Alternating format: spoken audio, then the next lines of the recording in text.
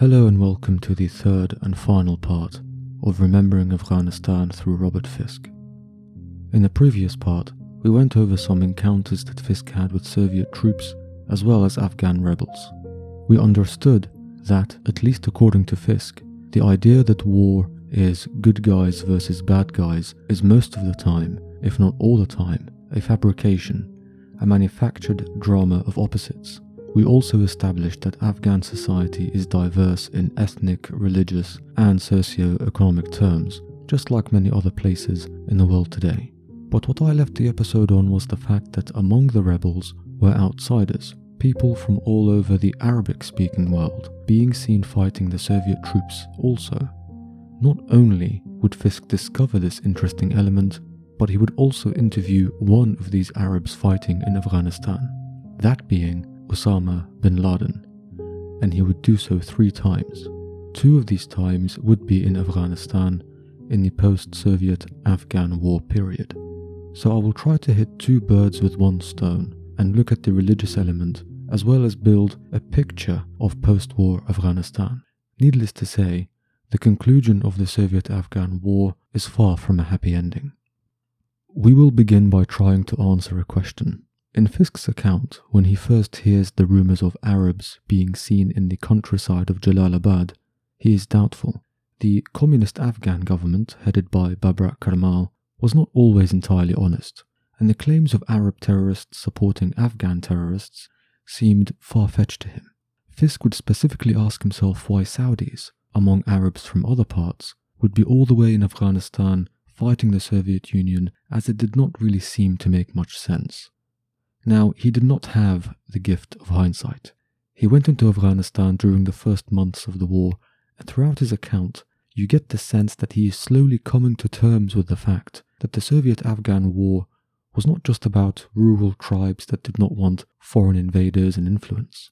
Clues are given to us, here and there, that alongside the desire to kick out the foreign Soviet invaders came this religious element, some of it spiritual, a lot of it political.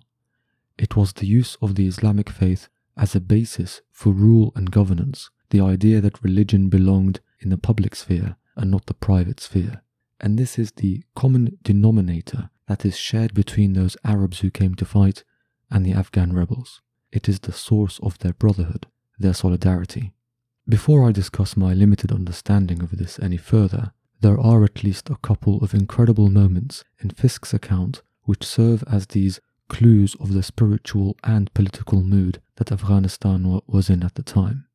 During the early days of Fisk's time in Afghanistan in January of 1980, the Afghan government will make a move to try and increase its popularity, but it will go horribly wrong. They would officially release 118 political prisoners from the infamous, and forgive my pronunciation here, Puli Charkhi prison, which is on the outskirts of Kabul.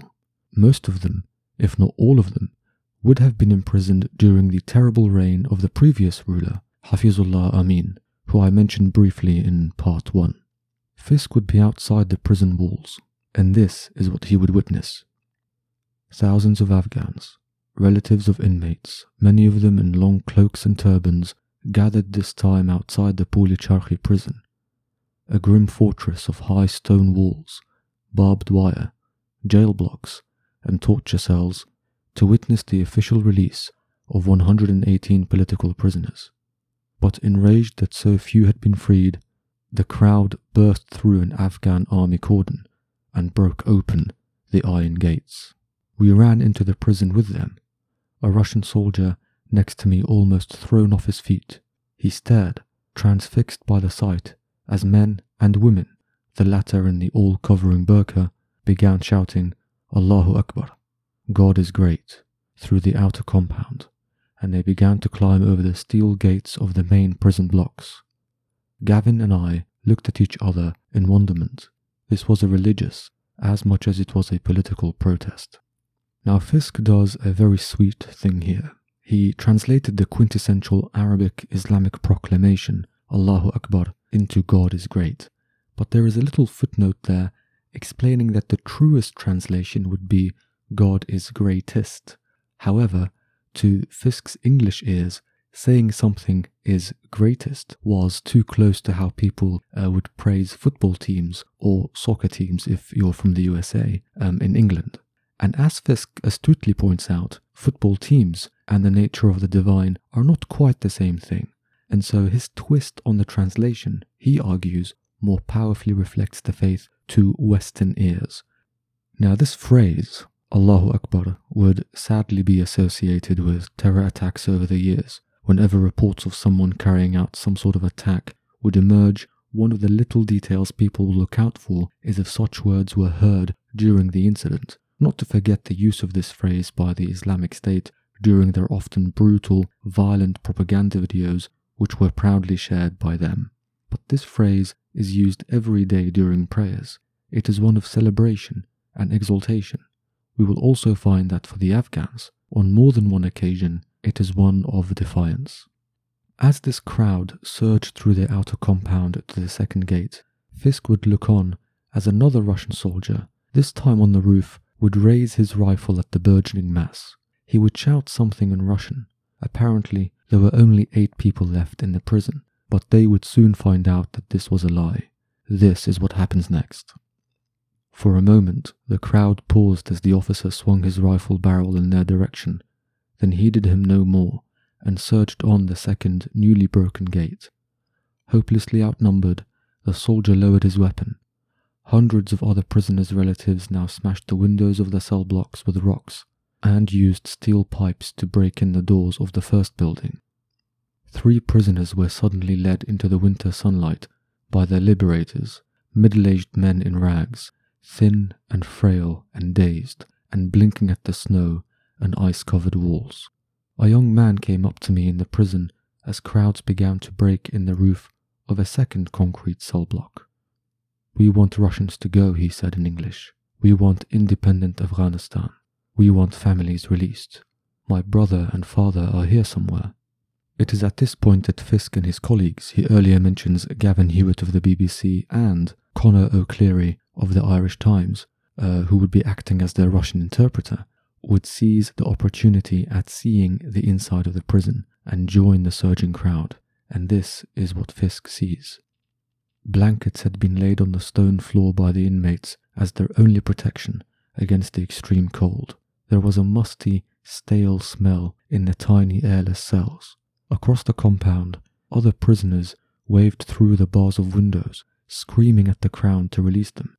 One man in baggy peasant trousers bashed open a hatch in a metal roof of a cell and slid inside, shouting to his friends to follow him.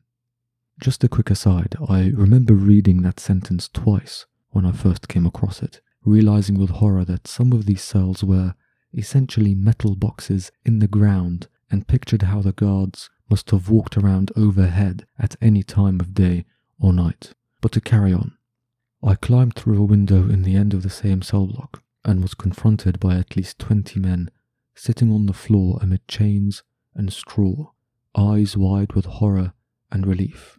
One held out his hand to me. It was so thin I felt only his bones. His cheeks were sunken and blue, his teeth missing, his open chest covered in scars. And all this while, the Russian soldiers and Afghan guards stood watching, unable to control the thousands of men and women, aware that any public bloodletting would cause irreparable damage to the Karmal regime. Some of the crowd abused the Russians, and one youth, who said he was from the Paktia province, screamed at me that Russians are, quote-unquote, bombing and killing in South Afghanistan. Fisk would again mention what he calls the Islamic chants from the crowd and explains their significance when he says, "But the most notable phenomenon about this amazing prison break-in were the Islamic chants from the crowds. Several men shouted for an Islamic revolution, something the Russians had long feared in Afghanistan and in their own Muslim republics. Many of the youths looking for their relatives came from rural areas to the south of Kabul, where tribal rebellion had been growing for at least 14 months. Now it turns out, as Fisk explains, that releasing a few political prisoners does nothing but remind people of the rest of the political prisoners being held, of the ongoing injustice. If 118 is a small number, then it gives you an idea of the repression, the authoritarianism that Afghan society was under in the previous years. In a tragic repeat of history, very similar events have happened in the Puli Charkhi prison when the Taliban took Kabul recently. In a correspondence by the BBC, inmates would speak of torture and neglect, how prisoners from the Taliban would organize themselves inside the prison into a sort of prison society with some order and some semblance of protection, feeding off each other's faith, defiance, and very thoughts. One of these tortured inmates being interviewed, Hafizullah Afzal, would be from a rural village, just like those inmates in 1980, and would say how he joined the Taliban after his village was attacked and children were killed.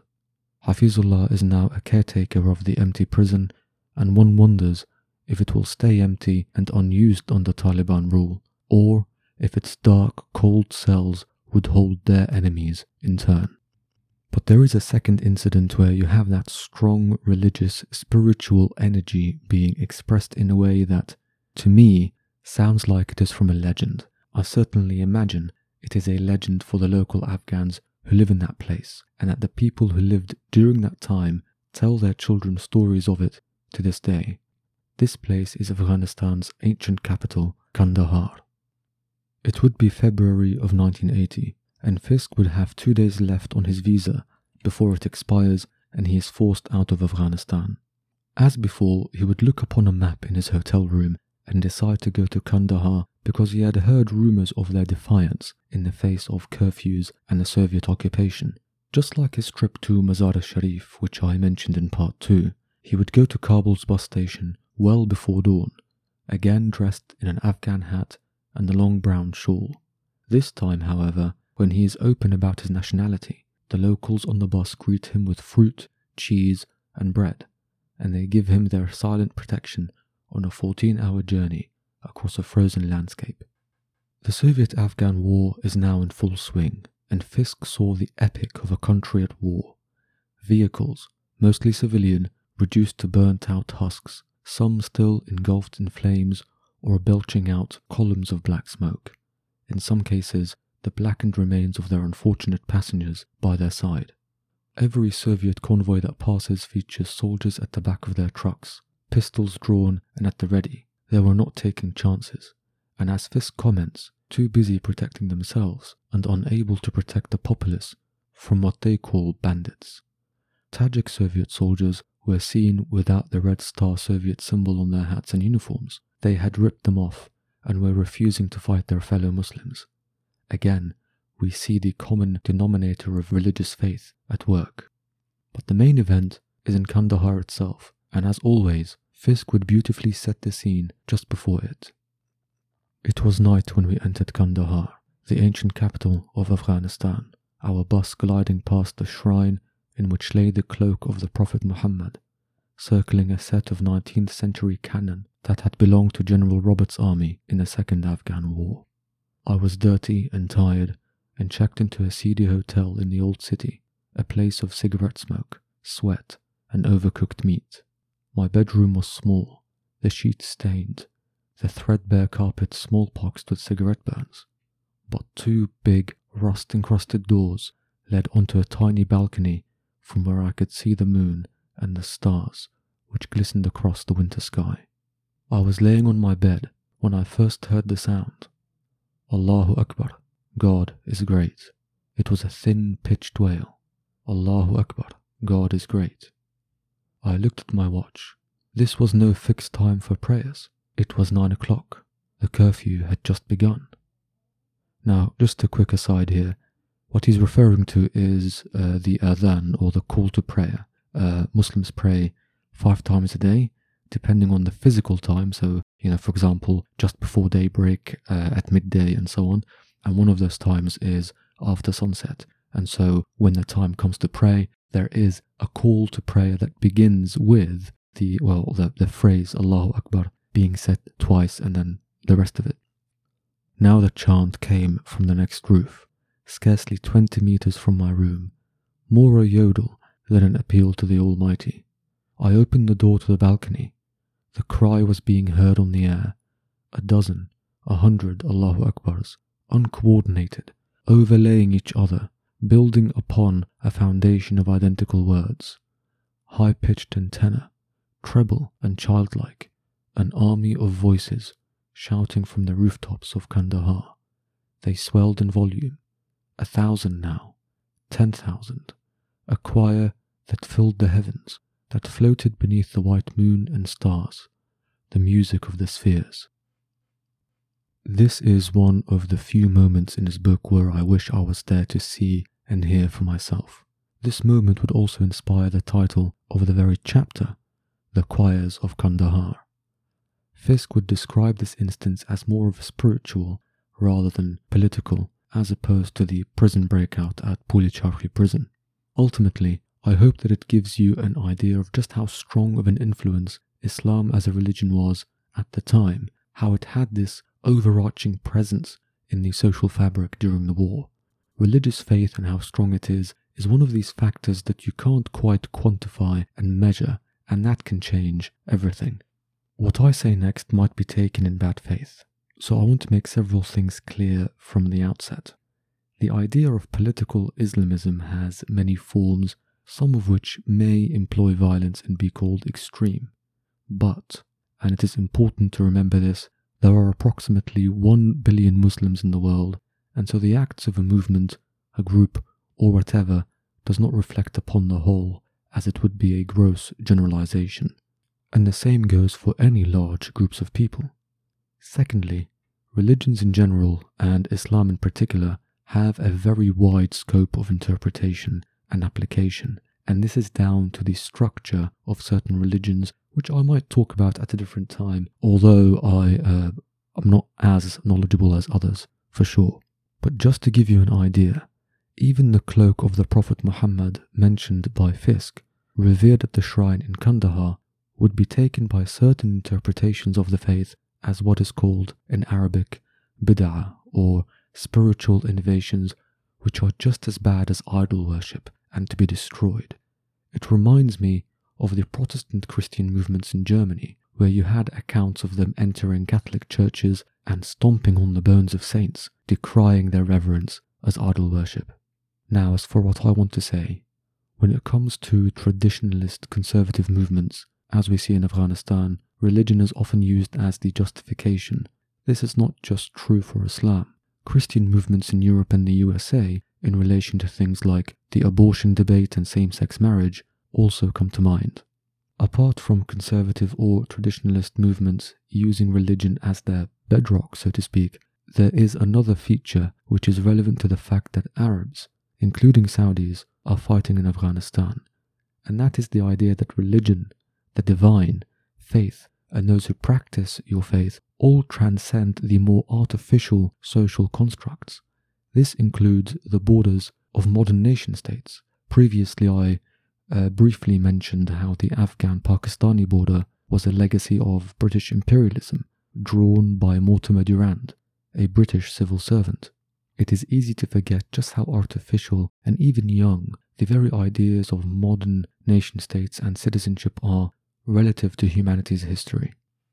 When it comes to Islam specifically, there is a general principle or idea that Muslims are duty-bound to help their brothers and sisters in faith, especially if they are being oppressed, occupied, or they face some sort of injustice or even poverty.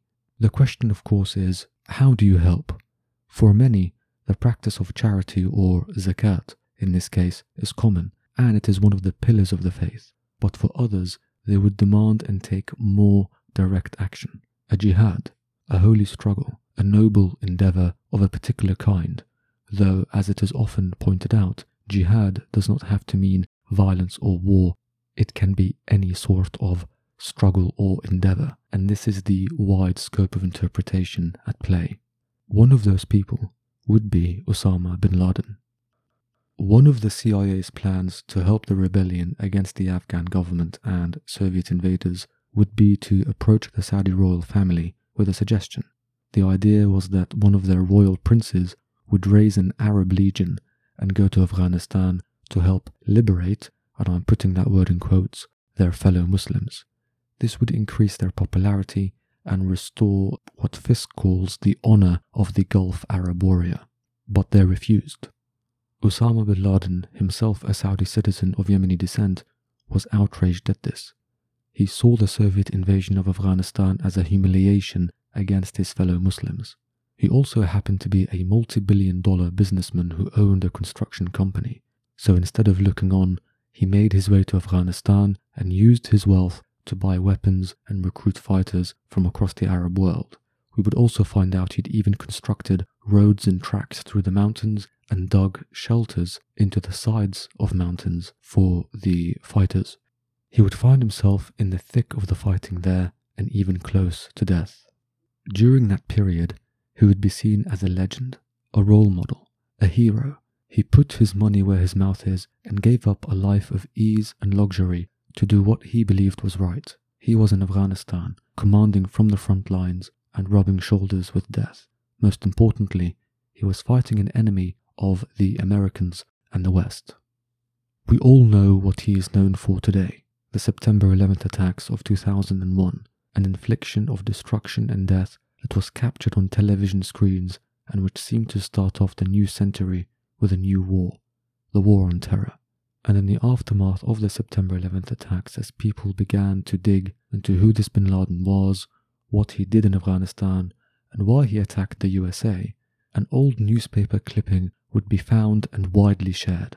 It featured Osama bin Laden standing, smiling awkwardly in his robes with a large dark beard, seemingly in the middle of nowhere, and it was titled, "Anti-Soviet Warrior Puts His Army on the Road to Peace."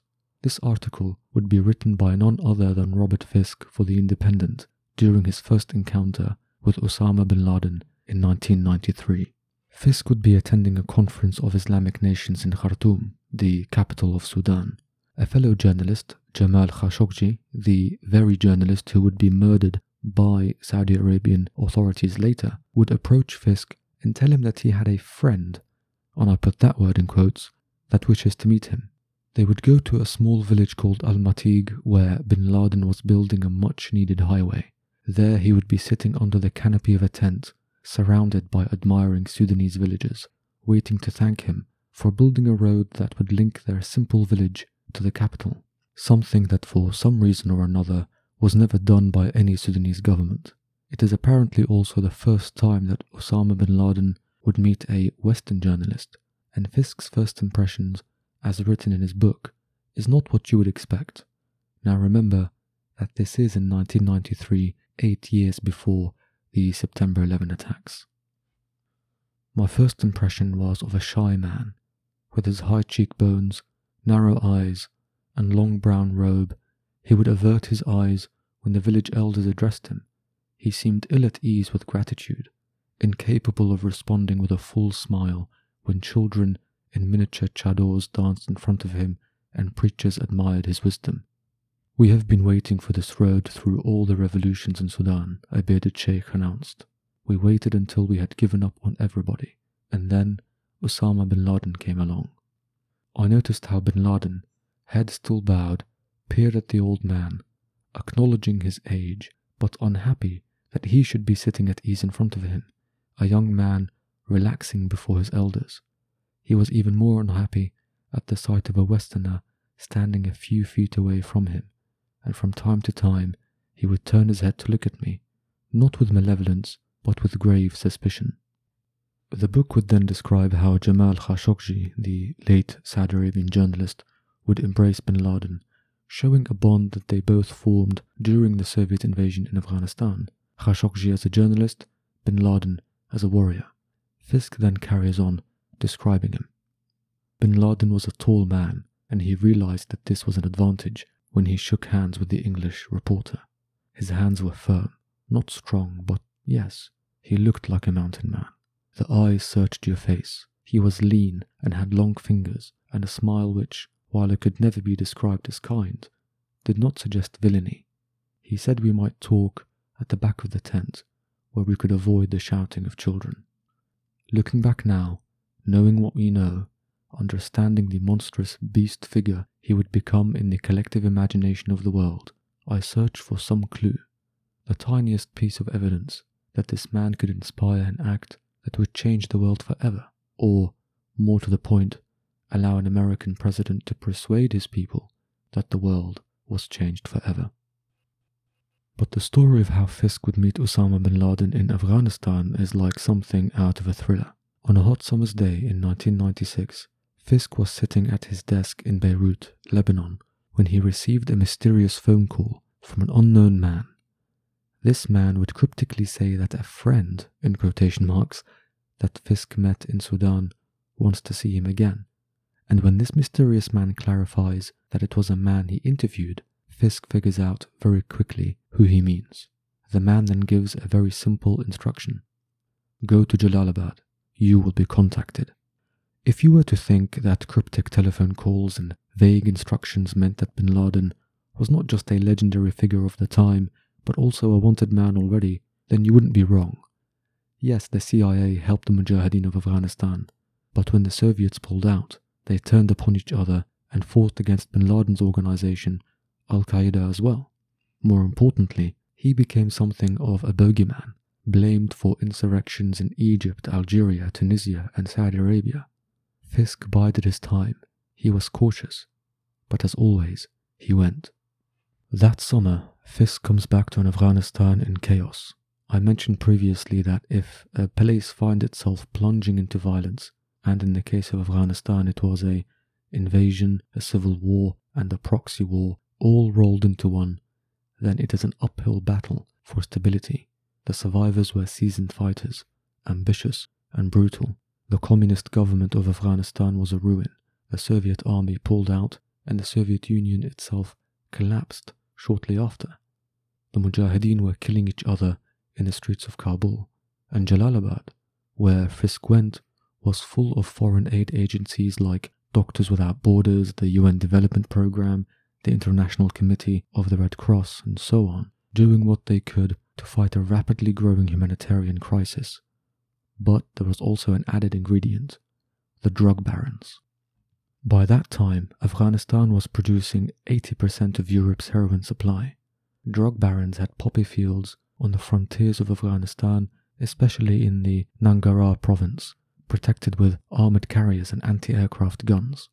They even had technical advisors who would visit their fields and advise on how to grow the crop best. They provided masks for their workers and sometimes even health insurance. Fisk called it capitalism on an illegally ruthless scale.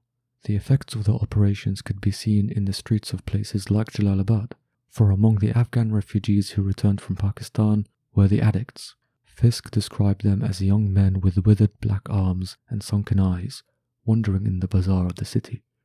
When Fisk asked the European UN official what could be done about such powerful organizations, this official apparently roared, "Legalize drugs! Legalize the lot! It will be the end of the drug barons. They'll go broke and kill each other. But of course, the world will never accept that, so we'll go on fighting a losing war." The war that this official refers to is, of course, the war on drugs. The attitude to drug legalization, I like to believe, is quickly changing, but at the time it was a fresh campaign, a very non-conventional, never-ending war, similar to the war on terror which would come later. A place like Afghanistan was not getting any breaks. It is against this backdrop that Fisk would go on to meet Osama bin Laden in Afghanistan. I might have said before that he met him once there, but that is not quite true. His book is not always chronologically clear, but from what I can make out, Fisk would see Osama bin Laden once in July of 1996 and again in the winter of 1997. For the meeting in July, Fisk would be taken by car from Jalalabad through the Afghan countryside until darkness. On the way, he would meet someone only called Muhammad, an Arab who seems to know the area well. They would arrive at a secluded orchard. Here is what happens next. Muhammad beckoned me to follow him, and we skirted a small river and jumped across a stream until, in the insect-filled darkness ahead, we could see a sputtering paraffin lamp. Beside it sat a tall, bearded man in Saudi robes. Osama bin Laden stood up, his two teenage sons, Omar and Saad, beside him. "Welcome to Afghanistan," he said. He was now 40, but looked much older than our last meeting in the Sudanese desert late in 1993. Walking towards me, he towered over his companions, tall, slim, with new wrinkles around those narrow eyes, leaner, his beard longer, but slightly flecked with grey. He had a black waistcoat over his white robe and a red checkered kufiya on his head, and he seemed tired. Others were gathering to listen to our conversation. We sat down on a straw mat, and a glass of tea was placed beside me. The conversation or interview that Fisk has with bin Laden has a certain context which you should understand. I will try to distill it because Fisk describes it as a frighteningly exclusive history lesson, with bin Laden's own interpretation, of course. All the while, an Egyptian man next to him would be scribbling notes beneath the light of the paraffin lamp, like some sort of medieval scribe. We know that bin Laden first went to Afghanistan because of the Soviet invasion there. He viewed this invasion as a humiliation of the Muslim population. However, shortly after that war concluded, we had the first Gulf War in 1991, where the Iraqi army under Saddam Hussein invaded Kuwait. The Saudi monarchy saw that as a very real threat on their border, but when Osama bin Laden offered to guard Saudi Arabia, and by extension the Islamic holy cities of Mecca and Medina, the royal family spurned him and took the help offered from the USA, an infidel nation which not only, according to bin Laden's view, drained the Saudi economy and sold them weapons at credit in the shadow of rising poverty, not only a colonial power attempting to exert its unwelcome influence, but it was also supporting another occupier and oppressor of Muslims, Israel. Yes, the Israeli-Palestinian conflict, which has been grinding on, was a factor in all of this, specifically during the Lebanese civil war, in which it and its militia allies killed hundreds of Palestinian and Lebanese civilians. In response, there was the Khobar bombing in Saudi Arabia earlier that same year, a residence for US troops in Saudi Arabia, which never left after the conclusion of the Gulf War, was bombed and 19 US soldiers died. Bin Laden talked about the people who carried out this operation selecting their target carefully, making sure to only kill the soldiers of the USA and not other nationals who had been involved in the coalition. He talked of advising the USA to withdraw and advising other nations, such as the United Kingdom, of the same. One of the things that stood out to Fisk as bin Laden was basically delivering this lecture is that he made a distinction between people and their governments. This is the case for Muslims, his brothers and sisters in faith, and their tyrannical rulers such as Saddam Hussein, who he detested and saw as an enemy of the people. He would refer to the sanctions that Iraq had been placed under following the Gulf War as a crusade, a very loaded term that helps us understand the religious and historical lens through which bin Laden saw the world. This distinction also applied to ordinary Americans, who he claimed he was not waging a war against. Now Fisk, being a journalist and very brave, challenged him and pointed out that Americans elect their government to represent them, unlike those Arab Muslims who live under various tyrannical regimes. Bin Laden would dismiss that remark.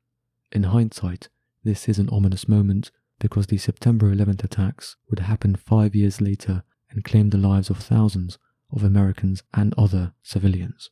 It is also interesting to think about how Osama bin Laden and Saddam Hussein are not friends, they are enemies. But the invasion of Iraq in 2003 was partly justified by a claim, which now seems an obvious deception, that Saddam had Al-Qaeda training camps in the north. The second meeting in the winter of 1997 does not have as much detail in Fisk's book, but the journey there, as well as what is said to Fisk, are incredible moments. This time around, he would be taken up the passes towards certain mountains. He would be driven by an Arab contact. I believe it is probably Muhammad from the last time. This is what happens. And so we set off up the track that Osama bin Laden built during his jihad against the Russian army in the early 1980s. A terrifying, slithering 2-hour odyssey along fearful ravines in rain and sleet, the windscreen misting as we climbed the cold mountain.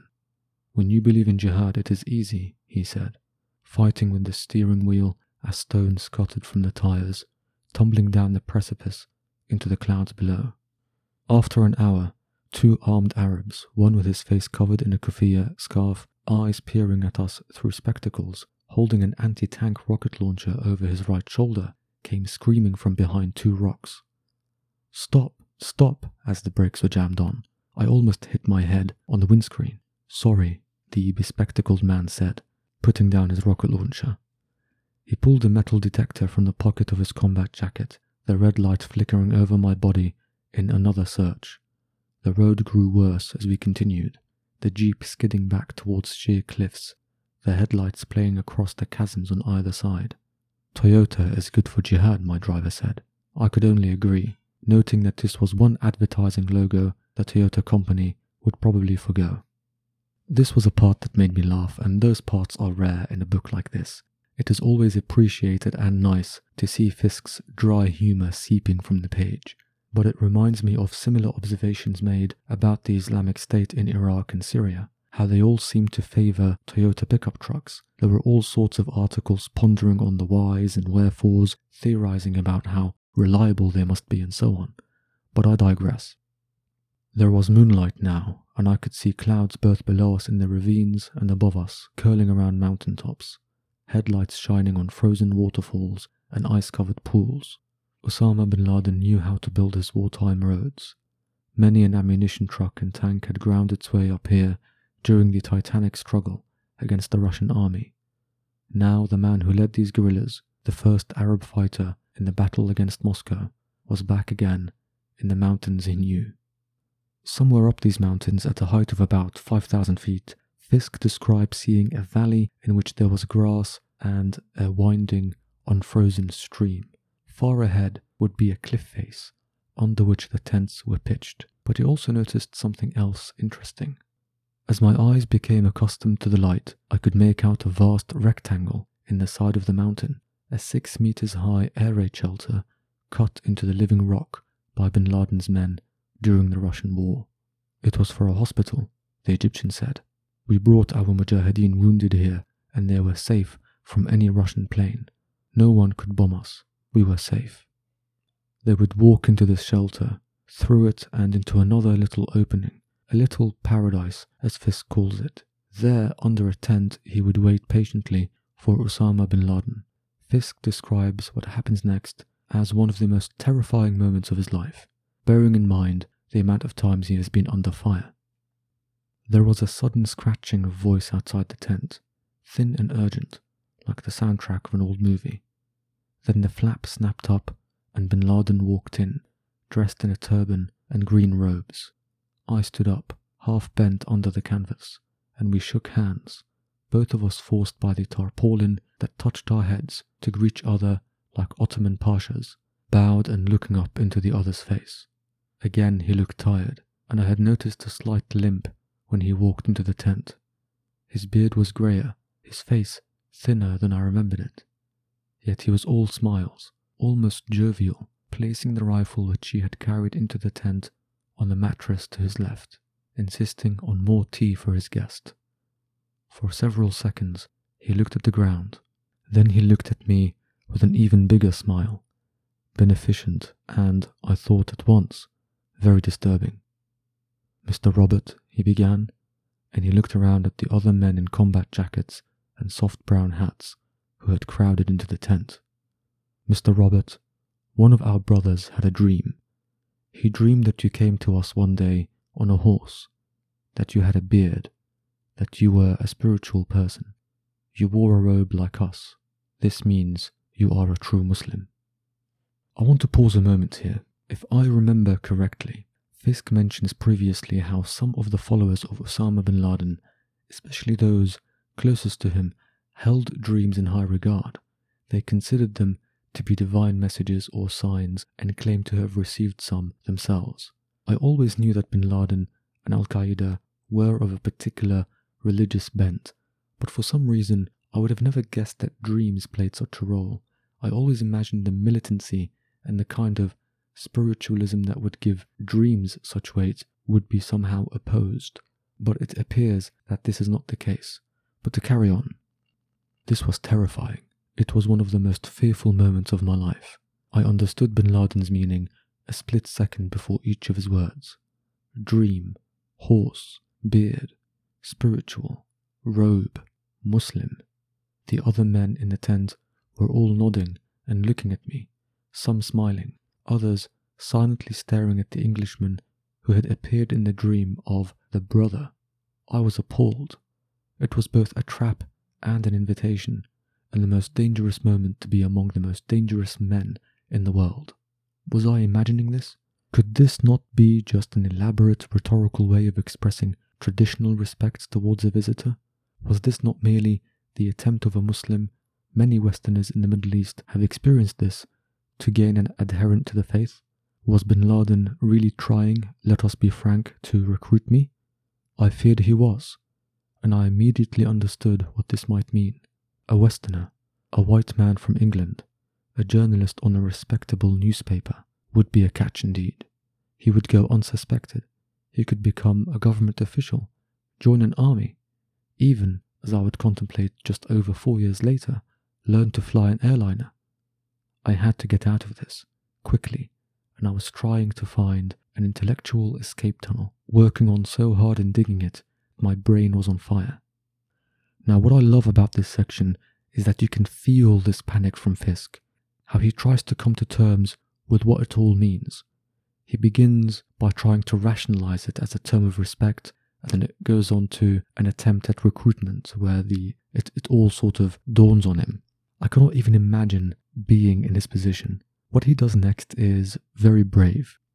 Sheikh Osama, I began, even before I had decided on my next words. Sheikh Osama, I am not a Muslim. There was silence in the tent. I am a journalist, and the job of the journalist is to tell the truth, and that is what I intend to do in my life, to tell the truth. Bin Laden was watching me like a hawk, and he understood. I was declining the offer. In front of his men, it was now bin Laden's turn to withdraw, to cover his retreat gracefully. If you tell the truth, that means you are a good Muslim, he said. The men in the tent, in their combat jackets and beards, all nodded at this sagacity. Bin Laden smiled. I was saved. As the old cliché goes, I breathed again. No deal. How many people can claim that bin Laden tried to recruit them? How many of these people would be, as Fisk puts it, non-Muslim Westerners? I remember reading this section and my jaw slowly drooping open at the gravity of what just happened. Bin Laden had the grace not to push the matter and recognized that Fisk was not interested. Maybe he completely made up this dream as a lie, purely as a recruitment tool. Maybe it was genuine. Either way, it raises questions about the nature of truth, morality, and the logical fallacy of who is a true, in quotation marks, Muslim and who is not. Nonetheless, and maybe to move the subject on quickly, bin Laden would suddenly pay attention to Fisk's satchel, out of which is spilling various Arabic language newspapers from Lebanon. He would seize upon them, clamber to the other side of the tent, and start reading them by the light of the paraffin lamp, which I think is becoming symbolic at this point. He would do this for half an hour straight, at times summoning the Egyptian scribe to look at something, and at others showing one of the other men an article. Fisk mentions this detail because he makes an observation. Was this really, I began to wonder, the center of world terror? He puts that in quotation marks. Listening to the spokesman at the US State Department, reading the editorials in the New York Times or the Washington Post, I might have been forgiven for believing that bin Laden ran his terror network from a state-of-the-art bunker of computers and digitalized battle plans, flicking a switch to instruct his followers to assault another Western target. But this man seemed divorced from the outside world. Did he not have a radio? A television? When bin Laden returns from his reading, Fisk describes him as more businesslike. Again, he talks about warnings against the USA, but Fisk notices a change in the tone and language. Now, the USA and Israel are essentially the same. He seems fixated and obsessed over the evil that the USA represents with its superpower status and far-reaching influence. Now, he does not just talk of killing soldiers, but of the, in quotation marks, Jews in Palestine. He claims that certain members of the Saudi royal family as well as the security services in Saudi Arabia, support him. Fisk mentions that he later finds this to be true, and perhaps we will find out the details ourselves at some point. But what remains the same about bin Laden is what set him apart from all other figureheads in the Arab world. He does not rush into his speech. Instead, he pauses and thinks about what he says, which makes his last words to our intrepid journalist all the more powerful. Mr. Robert, from this mountain upon which you are sitting, we broke the Russian army and we destroyed the Soviet Union, and I pray to God that he will permit us to turn the United States into a shadow of itself. Now, I don't know how much credit he can take for the collapse of the Soviet Union. I'm sure that there are many other factors that contributed to it.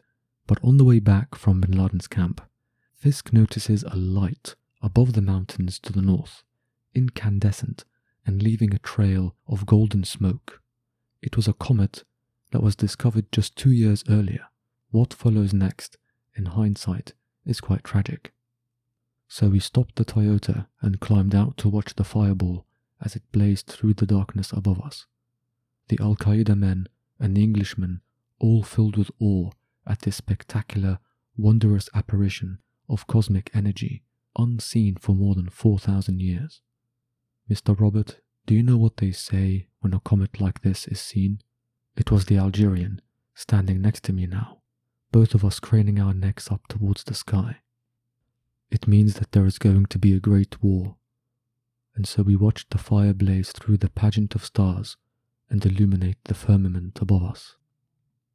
There would be a great war, yet another one for Afghanistan that would last 20 years. Bin Laden would not make the USA a shadow of its former self, but instead would escape to Abbottabad in Pakistan until he is finally found and assassinated, while the country is once again left in ruins. I want to close this episode off with some numbers provided to us by Fisk of the aftermath of the Soviet-Afghan War. Over 1 million Afghans would die, 4 million would be wounded, and 6 million would be driven out as refugees. One of the biggest killers would be the landmines spread across the war-torn landscape by the Soviets, turning much of the country into dead land that no one dared to work. The Russians would spend an estimated $35 billion on the war, losing $2.5 billion in aircraft in a single year. The USA would spend $10 billion supporting the rebels, while Saudi Arabia would spend $525 million in just 2 years on opposition parties. Pakistani intelligence services would reveal that between 3,000 to 4,000 Arab fighters were active at any one time, and a total of 25,000 Arabs would engage in combat. When the Soviet Union withdrew and faced its own demise, the USA and Pakistan would abandon Afghanistan to its fate, to a continued civil war and a drugs war, until, in a tragic repeat of history, it would get invaded once again in 2001. When the Taliban swiftly retook control after the recent coalition withdrawal, I glanced at the newspaper articles expressing their fears of brutal Taliban rule, and, against my own advice, I read the comments under them. Many asked why Afghans did not just fight harder for their rights, why they did not fight the Taliban also. Some would even criticize Afghans as being cowardly for not standing up to bullies. This is why history and perspective is important. If an obvious, simplistic, so-called solution offered by our enlightened keyboard warriors has not been used, then there is usually a very good explanation. It is not just that the Taliban are made up of Afghans themselves and are a product of their history, of the invasions, the civil wars, the poverty and the violence, but also that of ordinary people caught up in it themselves, with a series of rulers that have learned brutality and were seasoned by wars not of their design. The lack of control over their destiny is the tragedy here. I do not like to leave things on a dark note, but sometimes as human beings I feel that we have a lot to learn from such tragedies, and I hope that the notion of destiny and control will be food for thought. Thank you for listening, and I hope you've learned something new as I have.